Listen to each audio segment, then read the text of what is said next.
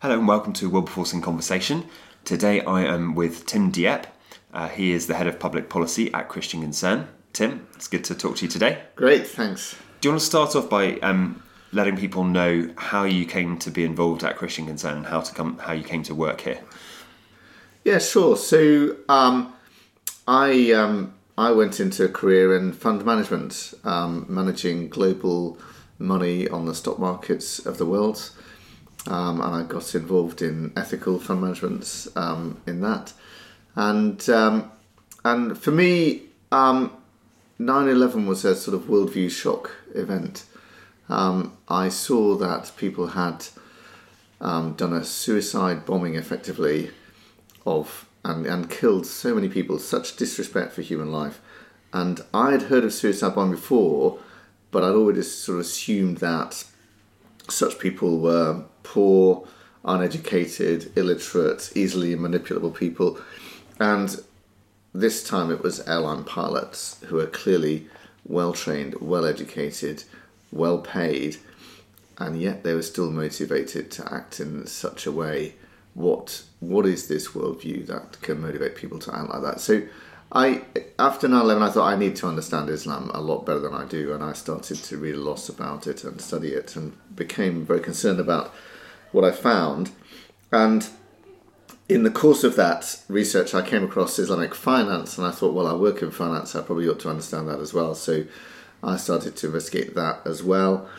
And then I found that the then chairman of HSBC's Sharia Advisory Board, a chap called Taqi Osmani, had written a book in English in which the question is raised, do we still need to wage jihad in a country where we can freely build mosques and preach Islam? And his answer to the question is, well, according to the Quran, killing should continue until they pay the jizya tax, the subjugation tax. It doesn't say... That was written by... Remind us who that was written by? Taqi Osmani. Okay, and he's involved in HSBC. He was on the Sharia Advisory Board of HSBC. That's quite amazing. He actually said the Quran doesn't say killing should continue until they can freely build mosques and preach Islam. So that's what interested you in the particular subjects that on Islam that Christian Concern deals with. So you then came on board. That's right. At Christian Concern. Well, I wrote to HSBC, a friend of HSBC, and they eventually got rid of him. But the point is, this opened my eyes to what this is all about. And later I got asked to run a Sharia fund, and I thought, gosh, no, I can't do this. I'd be endorsing Sharia law for various reasons. And I refused to do that and reached out for help and ended up connecting with Christian Concern through that. And then a little while later, I got involved behind the scenes and then was asked, why don't you come and do this kind of thing full time? So that's, in a long-winded way, sorry, Paul, my answer to how I ended up here. And since then, you've not only been involved in doing Islam work, but also broader public policy, responding to things.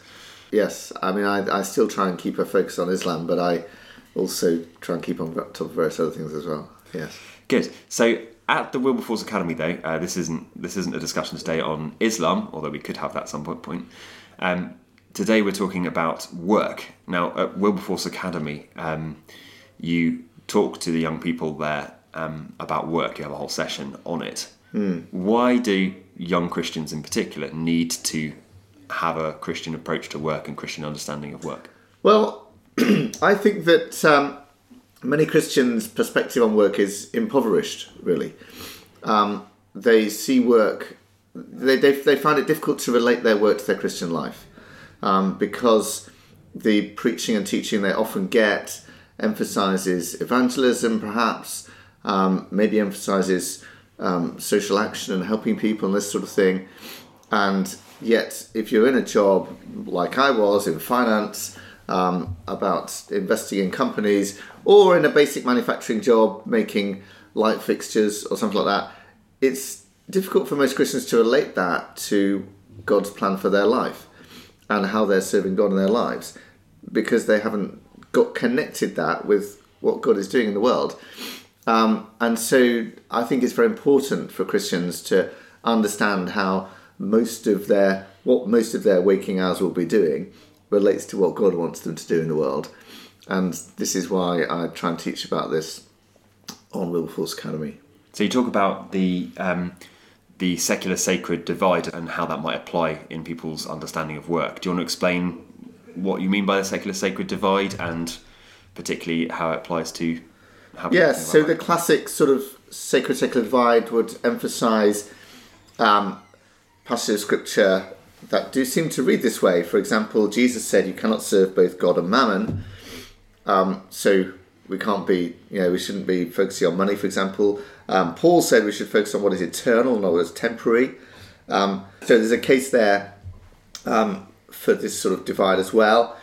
And people have a simplistic view of work as, after the fall, Adam and Eve had to work, and work is therefore something we have to endure as a result of our sin. Work's a curse. Work is the curse, Yeah. and we have to sort of do it in order to cope and survive, but that's about as much as it gets.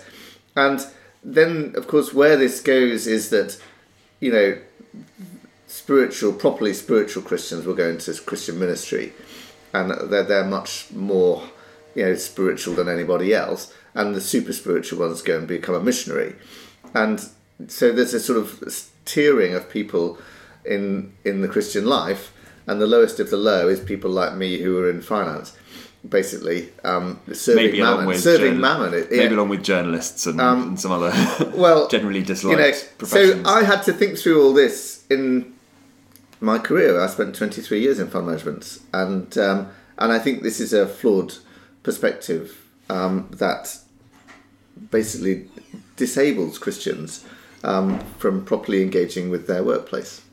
So if we think back to the Garden of Eden, Right. before the curse Yeah. happens, Yep. and Adam and Eve are there, and it doesn't say precisely when the fruit of the tree of the knowledge of good and evil was eaten, Right. but had they not sinned, then Right. they still would have been doing work of some kind. Right. Is that right? So they would still have been doing some work, but Well, here's the thing. Before the fall, God says to Adam and Eve, be fruitful, multiply, fill the earth, subdue it, and have dominion over all the things in it. Now, there's a task there. Fill the earth and subdue it. That's a task. That's an element of work. And then, again, before the fall, when you move into chapter 2 of Genesis, it says, the Lord God took the man, put him in the Garden of Eden to work it and to keep it. So look at that. There's work right there before the fall. And what is the first thing we learn about humans? The first thing we learn about humans is they're in the image of God. And what's one of the first things we learn about God? He worked in creation. God is a worker, and we're in the image of God, and so we're workers as well. And I think this is absolutely key to understanding humanity. We are made to work. We need to work. Being a human is to be a worker. We need to work to fulfill our full humanity. In a sense, I think unemployment is dehumanising in that way.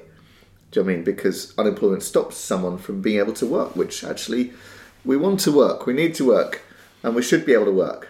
obviously by work you're not simply meaning employed work, but also it could be Work of all kinds. Work of all kinds. Work in its so when broadest someone concept. Housewife work, looking after children work, yes, all kinds of work. voluntary work, if you're Yes. particularly if you're maybe retired from Yes. your work, you'd still be active and Yes. and trying to actually do things in the world. And so when you get to a position of someone being unemployed but wanting to work, then it's dehumanising in that sense, because That's right. not only do they need to provide for themselves and for others, but also they are not fulfilling in themselves the kind of imaging of God that they are made for. Yes. So, of course, what this leads to is that charity, just giving people clothes and food or whatever it is that they need, is also in a sense dehumanising, because people want to be able to work to justify the things that they need and want. So the best form of charity is actually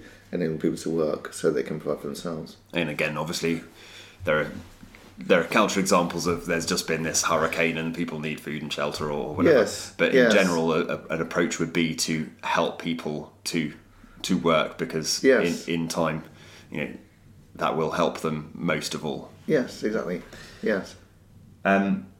So you talk about legitimate and illegitimate Christian work, or work that is legitimate and illegitimate for Christians. Where does that line get drawn? Because some might say that in banking there are people who just speculate entirely with other people's money, and then they go home with great big bankers' bonuses or whatever it is. So some people might say those kind of things. Some people might say, well, there might be sex work, for example, that obviously is out of bounds for Christians. What are the kind of things we need to be thinking about when deciding what work someone might be called to do? Yeah. So what I think is, what we haven't talked about really, Paul, before we get to this, is that passage in Genesis about filling and subduing and all that is really the cultural mandate.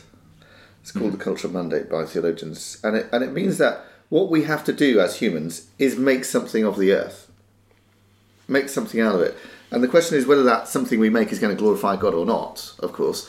But we naturally do form culture. Whatever we do, we're constantly forming culture. Even not doing something is a form of culture making, in a sense. So, we're forming culture in the world, and that is part of what God wants us to do, and what it is to be human is to be a culture former or a culture shaper or a culture maker. And all of our work, any type of work we do, contributes to culture in some form or other. Now, then we think about legitimate and illegitimate work. Clearly, prostitution is not the kind of work and the kind of culture that God wants us to be engaged in. Anybody to be engaged in, let alone Christians. Yeah. So we shouldn't do that, and we should say as Christians we're not going to participate in that, or in pornography, or in certain other areas as well. But I think where it gets more complicated as we're living in an increasingly non-Christian secular culture is thinking about direct and indirect participation in the evil in the world. Because the fact is, let's say I work for a printing company and some of their business is pornography. Now, where do I stand? Do I say I can't work for this company because some of what they do is pornography? What if it's only 1% of what they do, and I can clearly take myself out of that aspect of the business or not be directly involved in it? Yeah. Well, probably everyone listening to this has bought something from a shop that sells pornographic magazines, right? So we are involved unavoidably in a culture that does disregard God and do things that we wouldn't agree with. Yeah, I mean, one of the classic things is churches being asked to have antennae on their in their spires and in their roofs that are then used for internet and those kinds of things, and then so obviously in some of that might be pornography. Some of that's going to be. See, I wouldn't say you should do that just because some of it might be pornography. In that case, I think that the culture that enables people to access the internet through their phones and things is a good thing. Yeah. But it can be used for bad, but I'm not responsible for how everyone uses it. That was just an example to show the unavoidability of being entangled in these ethical decisions. And exactly. So, and I think there's no clear lines here. 5%, this is the sort of thing we used to decide working in ethical fund management. Is 5% pornography acceptable? Is it 10% where we'd say no, it's not acceptable? I mean, I think we have to each individually think about that and test it with our consciences and by discussing with other people and so on, the difference between direct and indirect participation in evil.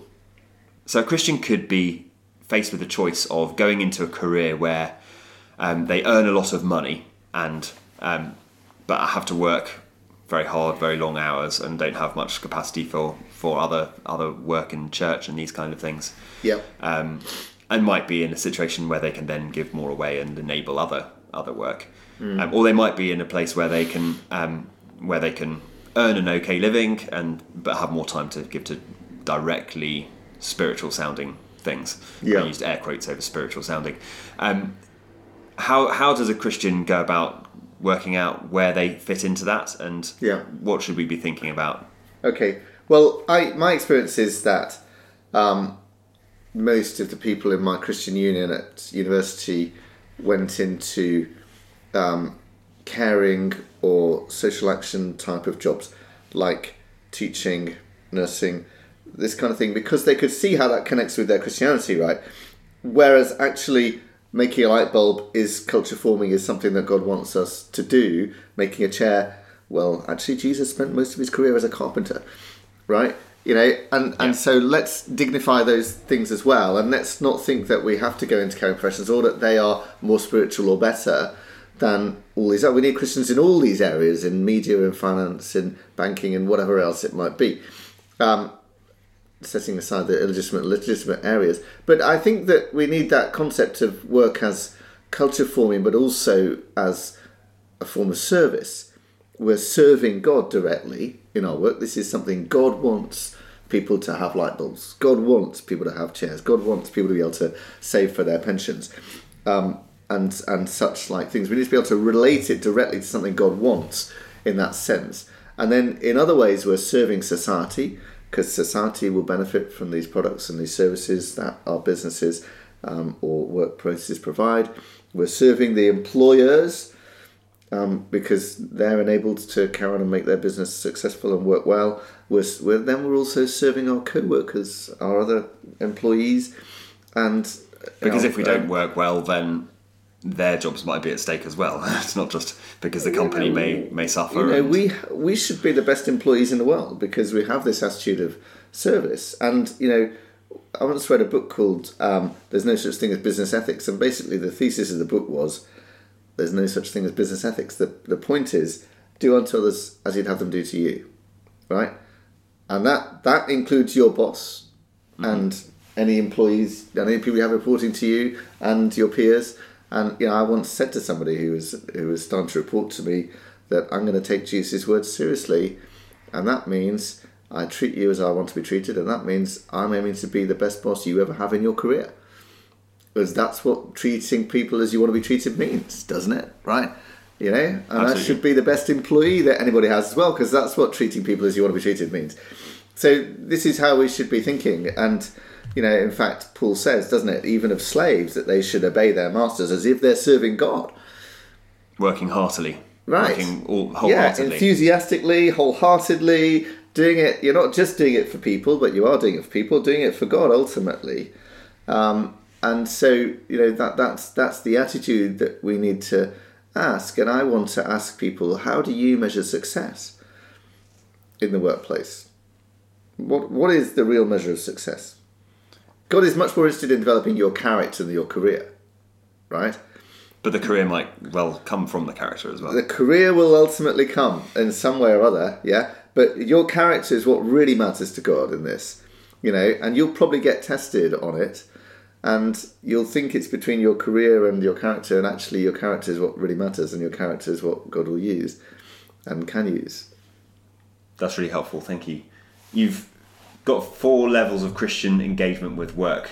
Yeah. That you may have picked up from. Did you pick that up from Ed Silvoso? Do you want to explain what those are and how Christians might think about that? Yeah, sure. So, level 1 of this model is to be a Christian in the workplace. All right. So I think this is sort of normal for many Christians. I'm going to be a Christian. I'm going to go there, and I won't compromise, and I might try to witness a bit, but I'm going to sort of put up with it. Because really, being a Christian, I can do that better in church and in my family and other places, but I sort of have to put up with being at work as well. But I am going to be a Christian, and maybe I'll let people know I'm a Christian, and I'll try and seek whatever opportunities to witness I have, that sort of thing. This is level 1. So a sort of passive faithfulness, like not compromising on a big moral issue or anything like that, but kind of sort of letting people know in subtle ways that you are a Christian, that kind of thing. That's right. Yeah. Okay, so that's level 1. Level 2 is to be a Christian who applies biblical principles in the workplace. So I think, what's the Bible have to say about this kind of work?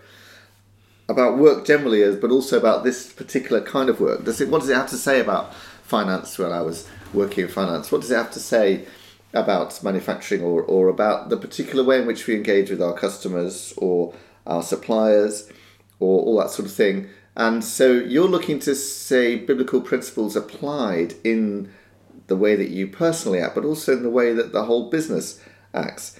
So you might say to your managers or bosses, I think actually we do better if we did this in the way we treated our customers, or we did that in the way we treated our suppliers, or we did this in the way we treat the environment, or whatever.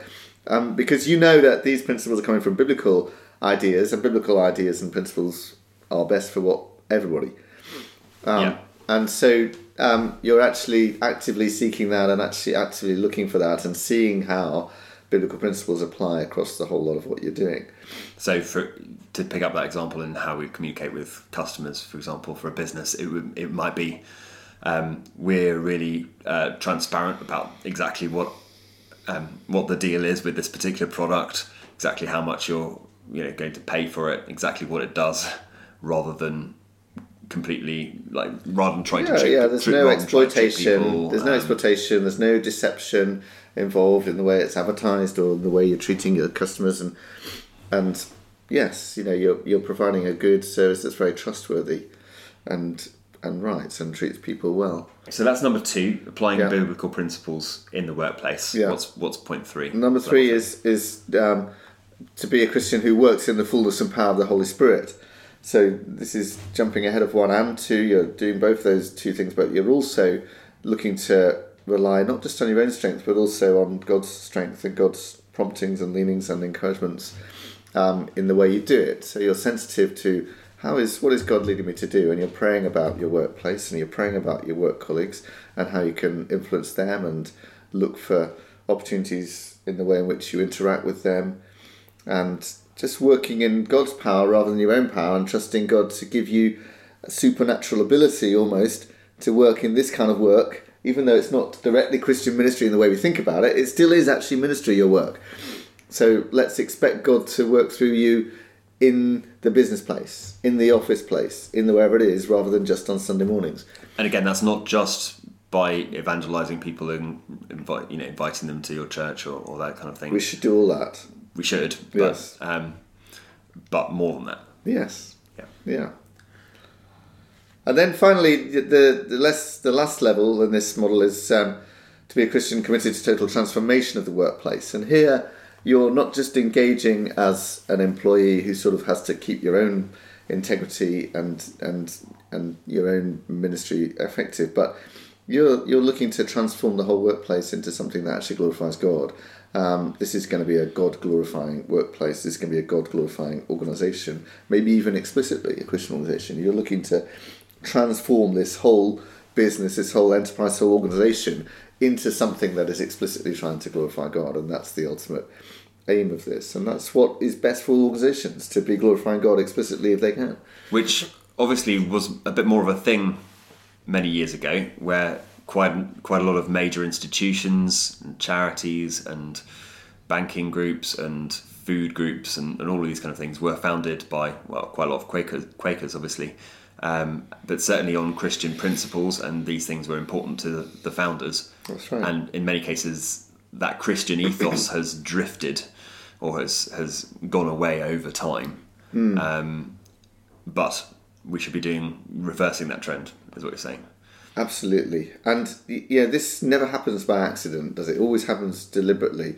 And you're right, but I was hearing the other day that Barnardo's, somebody in leadership at Barnardo's is reported to have said that one of the greatest things they've achieved is getting rid of the Christian ethos for Barnardo's. That's a very deliberate action. It's a very, very deliberate thing that they've done. And if you know the history of Barnardo's and the way it was founded and the faith of the people who set it up and all that sort of thing, it's a big deal. And actually Christians need to be just as deliberate and intentional in getting rid of the secularization, if that's the right way, but more about, actually expressing a Christian aspect to it and seeking that and being evangelistic for that in the workplace. So at Christian Legal Centre, we've obviously had a number of cases where people have got into trouble being Christians at work for whatever reason. Now, lots of people might think that that only happens to people who are being deliberately awkward. People, maybe they're the people who are doing level 3 and 4, and they've pushed a bit too hard in terms of your model there. If they were just being kind of quiet biblical Christians, not saying much and keeping their faith at home, it would have been fine for them. What's your take on that? Well, I think that there isn't really an option for Christians of just being quiet and keeping your faith at home is one level to that. I think if people at your workplace don't know you're a Christian, then you need to ask, are you really a Christian? If they're not actively Christians in the workplace, there's something wrong, isn't there? I mean, I always like to say, if your colleagues don't know you're a Christian, well, are you really a Christian? Because Christianity is a massive part of who you are, and they obviously don't know you.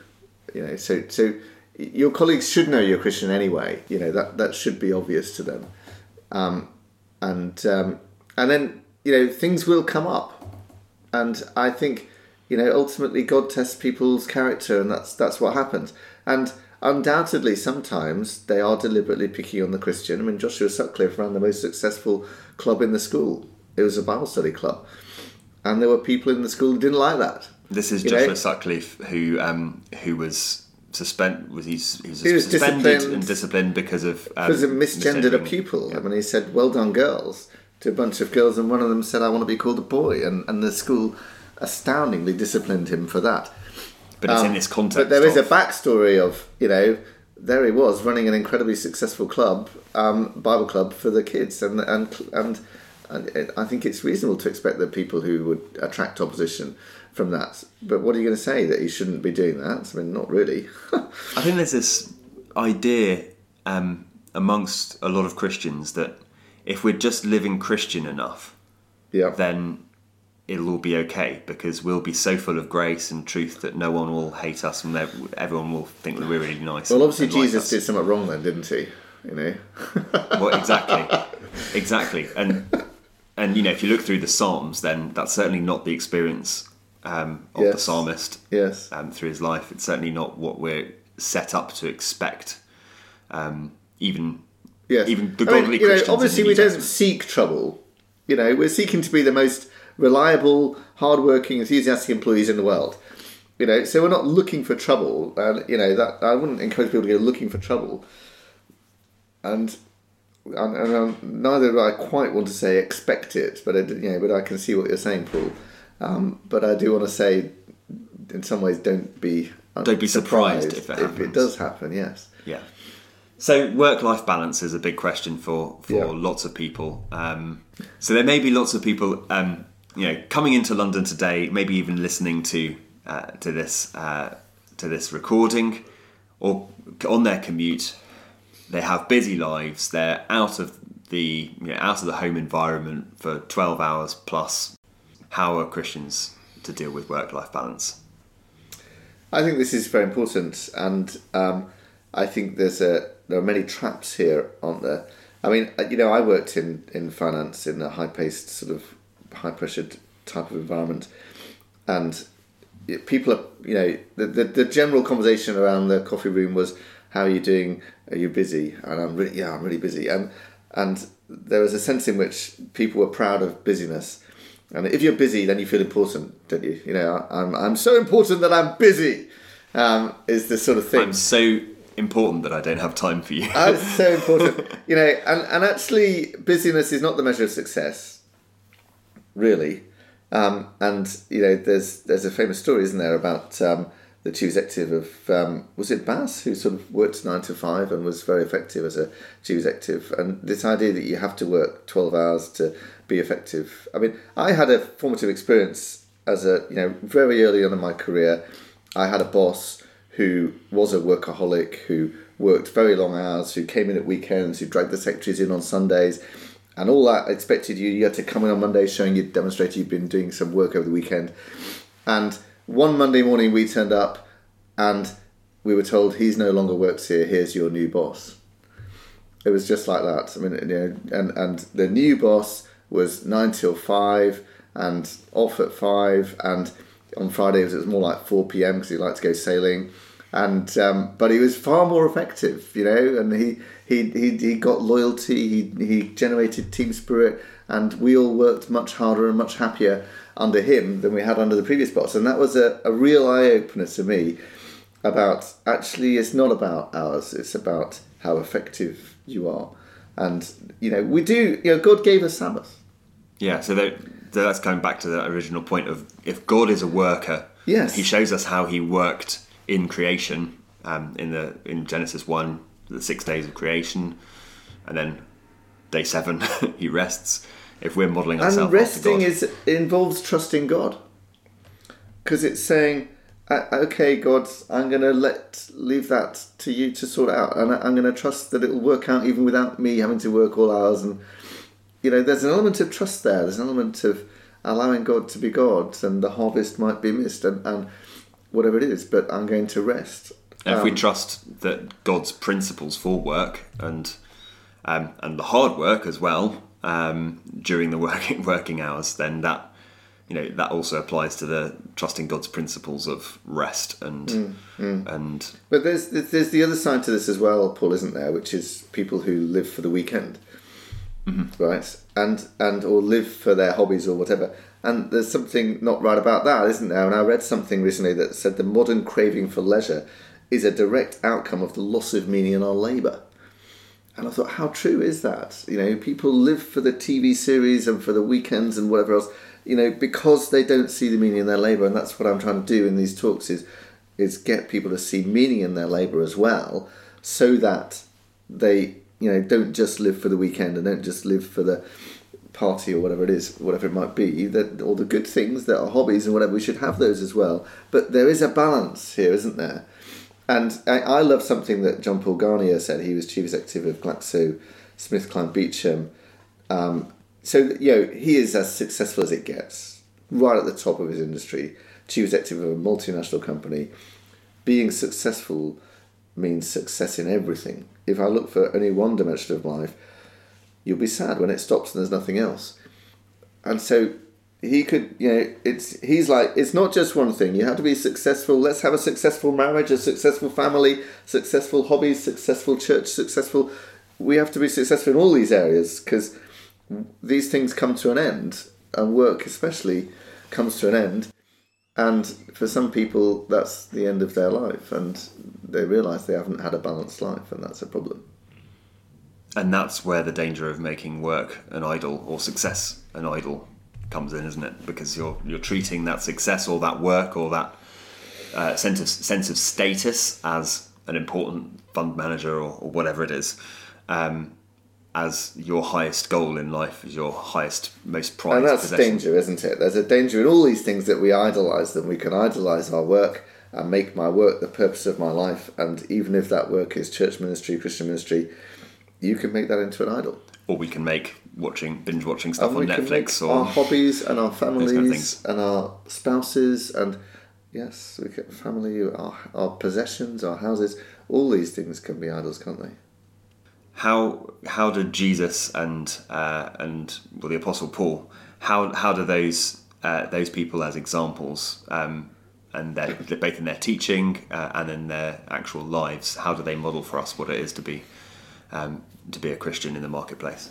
Well, I think it is just worth pondering again that when God became human, he spent most of his career in a family business, right? That's what he did for most of his career, and he was profit making and serving and all these kind of things, and I think we should just spend time pondering that, remembering that, and reflecting on that, because that is, you can't dignify manual labour in a bigger way than that. God did it. You can't. No. Right? So that's a big deal for one thing. And then, for another thing, actually a lot of Jesus' teaching came out of that experience of being in the marketplace, being in the workplace. His parables are about often workplace situations or business situations.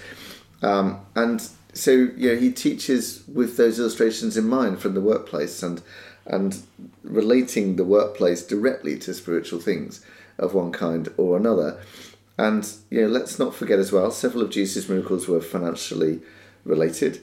Catches of fish, 153 fish is that's, you probably sell a fish for denarius, that's 1 day's pay, right? That's 153 days pay, right? That's quite a lot of money that business has just made, right? And as well as the temple tax and all these kind of things. And Jesus didn't call people in the synagogue. He went to their workplace and called them there.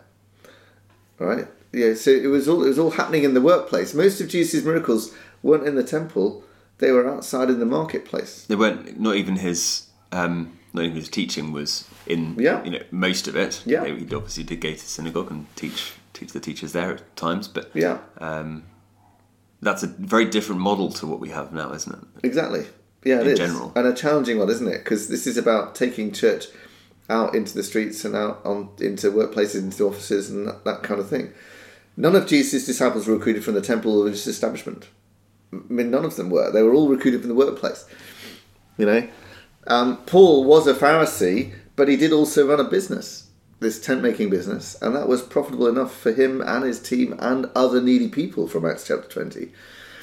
Right? So, this is a successful business that is able to give out of its surplus that Paul is running there, and only one of 40 miracles in Acts occur in a religious setting. So you've got 39 miracles there that are happening in the workplace or in the streets or in the marketplace in some form or other. And the church leaders that are called in Acts are often people with proven leadership in the marketplace who continue with marketplace businesses of some kind or other. Dorcas, Lydia, Cornelius, Priscilla, Aquila, these kind of people. And so these models of ministry we need to listen to. How do we bring Christian faith into the workplace? What does a pastor do to make sure that the people in the congregation are doing it out there? Should pastors go around and kind of try and meet up with people in their workplace? Is that one way of doing it? Yeah, it's a great idea. I mean, I joined a church some years ago and got a phone call, can I come and meet with you and come to see your workplace and I'll have lunch with you or something like that. And just that message of going out to the place itself and getting a sense of, this is the environment, and that just sends a message of, hang on, Christian, following Jesus goes. I think that's good, and I think that what else can we do? Churches should realise that 90% of their church members, they're spending most of their time in an office or in a workplace of some kind of other, and they need to be able to relate that to their Christian faith. And so we need to teach with that in mind, with illustrations about that kind of thing, and talk about living it out in the workplace. And is there a role for, would it be good if more Christians were deliberately mentoring younger Christians in the workplace and helping them think through their careers and their Christian, how to be a minister in the workplace? Yes, that's a great idea. Let's more coaching, more mentoring. Yeah, and setting up groups or small groups, or having people prayer partners who can pray about what's happening in your workplace, and you pray for each other's workplaces and that sort of thing. Is all good stuff to do. And in some larger companies, then there are also Christian unions in those workplaces themselves. So in those contexts, then people can be involved in those as well. Tim, we're running out of time. What resources would you point people towards to think more about how to do this practically? Yeah, no, I mean, there are quite a lot of resources out there, actually. I mean, I did find Ed Silvoso's book, Anointed for Business, very helpful about this. There's another book called Your Work Matters to God, by Sherman and Hendricks, I think it is. And I benefited a lot from that book in my career, and I lent it and gave it to people who all said, wow, that really helped me and changed my thinking on this. So that is a very highly recommended book. And then there are people like LICC, London Institute for Contemporary Christianity, that do a lot of this kind of thinking and teaching on this as well. There is a lot out there, so yeah, let's make use of it. Great. Thanks very much, Tim. It's been good to talk to you today about this, and I'm sure we'll talk about some other topics in the future. Please do take time to tell us what you think about this. You can email us on info@christianconcern.com. Please do also like us on facebook.com/CCFON. Please do also sign up to our email list at christianconcern.com/sign up. God bless.